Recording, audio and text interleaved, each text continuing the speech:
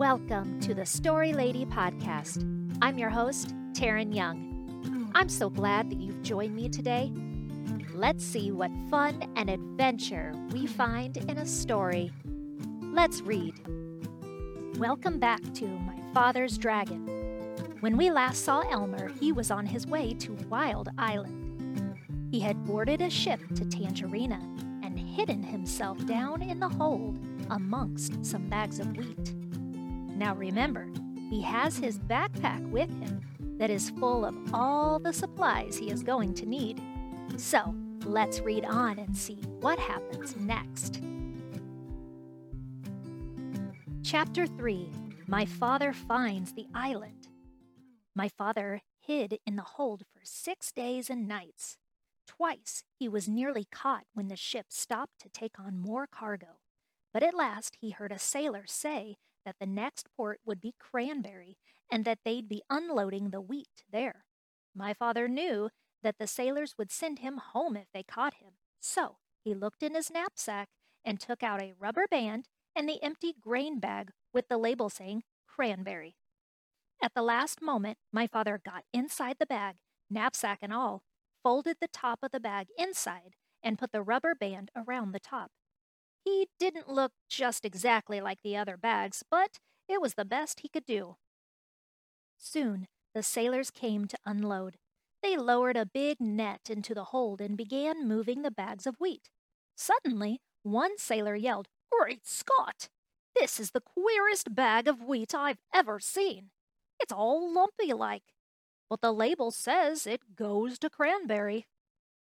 The other sailors looked at the bag too, and my father, who was in the bag of course, tried even harder to look like a bag of wheat. Then another sailor felt the bag, and he just happened to get hold of my father's elbow. "I know what this is," he said. "This is a bag of dried corn on the cob." And he dumped my father into the big net along with the other bags of wheat. This all happened in the late afternoon, so late that the merchant in Cranberry who had ordered the wheat didn't count his bags until the next morning.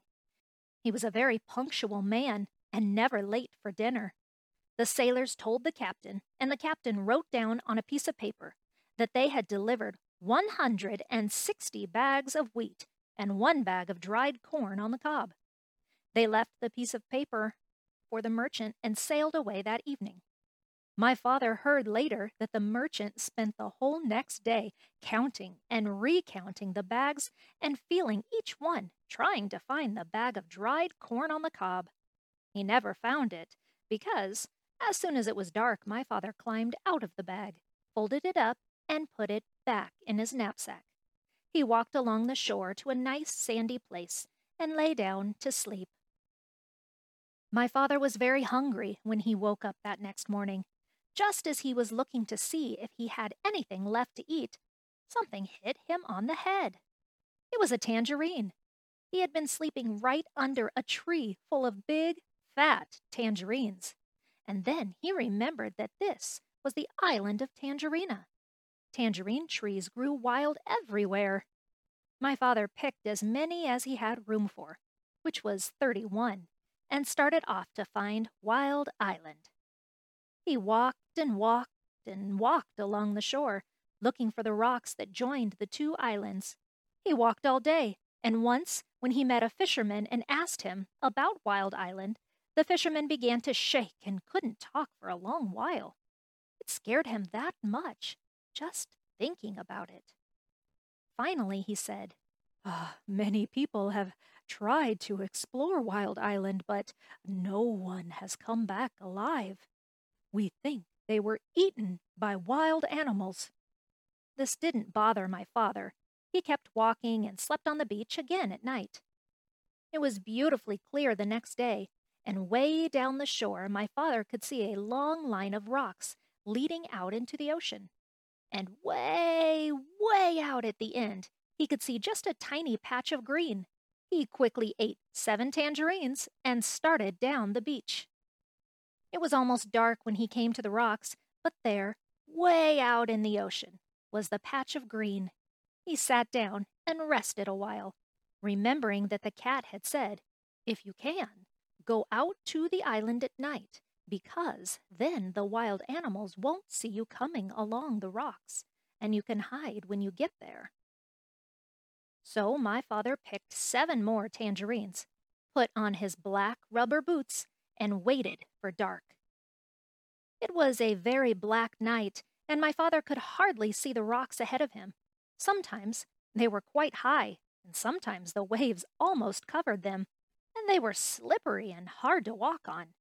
Sometimes the rocks were far apart, and my father had to get a running start and leap from one to the next. After a while, he began to hear a rumbling noise. It grew louder and louder as he got nearer to the island. At last, it seemed as if he was right on top of the noise, and he was. He had jumped from a rock onto the back of a small whale who was fast asleep and cuddled up between 2 rocks. The whale was snoring and making more noise than a steam shovel, so it never heard my father say, "Oh, I didn't know that was you." And it never knew my father had jumped on its back by mistake. For 7 hours my father climbed and slipped and leapt from rock to rock. But while it was still dark, he finally reached the very last rock and stepped off onto Wild Island. Chapter 4. My Father Finds the River. The jungle began just beyond a narrow strip of beach. Thick, dark, damp, scary jungle. My father hardly knew where to go, so he crawled under a wahoo bush to think, and ate 8 more tangerines. The first thing to do, he decided, was to find the river, because the dragon was tied somewhere along its bank.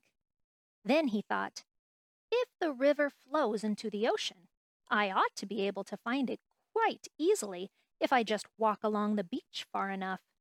So my father walked until the sun rose, and he was quite far from the ocean rocks. It was dangerous to stay near them because they might be guarded in the daytime. He found a clump of tall grass and sat down. Then he took off his rubber boots and ate 3 more tangerines. He could have eaten 12, but he hadn't seen any tangerines on this island, and he could not risk running out of something to eat. My father slept all day and only woke up late in the afternoon when he heard a funny little voice saying, "Queer, queer, what a dear little duck! I mean, dear, dear, what a queer little rock!" My father saw a tiny paw rubbing itself on his knapsack. He lay very still, and the mouse, for it was a mouse, hurried away, muttering to himself, "I must smell Tum-Duddy. I must tell somebody." My father waited a few minutes and then started down the beach because it was almost dark now, and he was afraid the mouse really would tell somebody. He walked all night, and 2 scary things happened.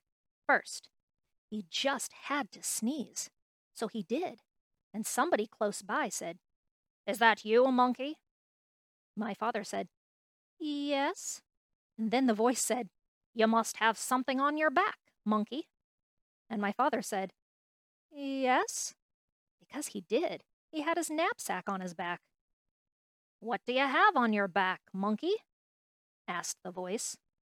My father didn't know what to say because what would a monkey have on his back, and how would it sound telling someone about it if it did have something on his back? Just then another voice said, "I bet you're taking your sick grandmother to the doctor's." My father said, "Yes," and hurried on. Quite by accident, he found out later that he had been talking to a pair of tortoises. The second thing that happened was that he nearly walked right between 2 wild boars who were talking in low, solemn whispers. When he first saw the dark shapes, he thought they were boulders. Just in time, he heard one of them say, "There are 3 signs of a recent invasion. First, fresh tangerine peels were found under the wahoo bush near the ocean rocks. Second, a mouse reported an extraordinary rock some distance from the ocean rocks, which upon further investigation simply wasn't there. However, more fresh tangerine peels were found in that same spot, which is the third sign of invasion. Since tangerines do not grow on the island, somebody must have brought them across the ocean rocks from the other island, which may, or may not, have something to do with the appearance and or disappearance of the extraordinary rock reported by the mouse.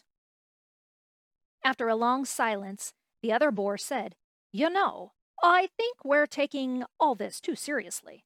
Those peels probably floated over here all by themselves, and you know how unreliable mice are. Besides, if there had been an invasion, I would have seen it." "Perhaps you're right," said the first boar. "Shall we retire?" Whereupon they both trundled back into the jungle.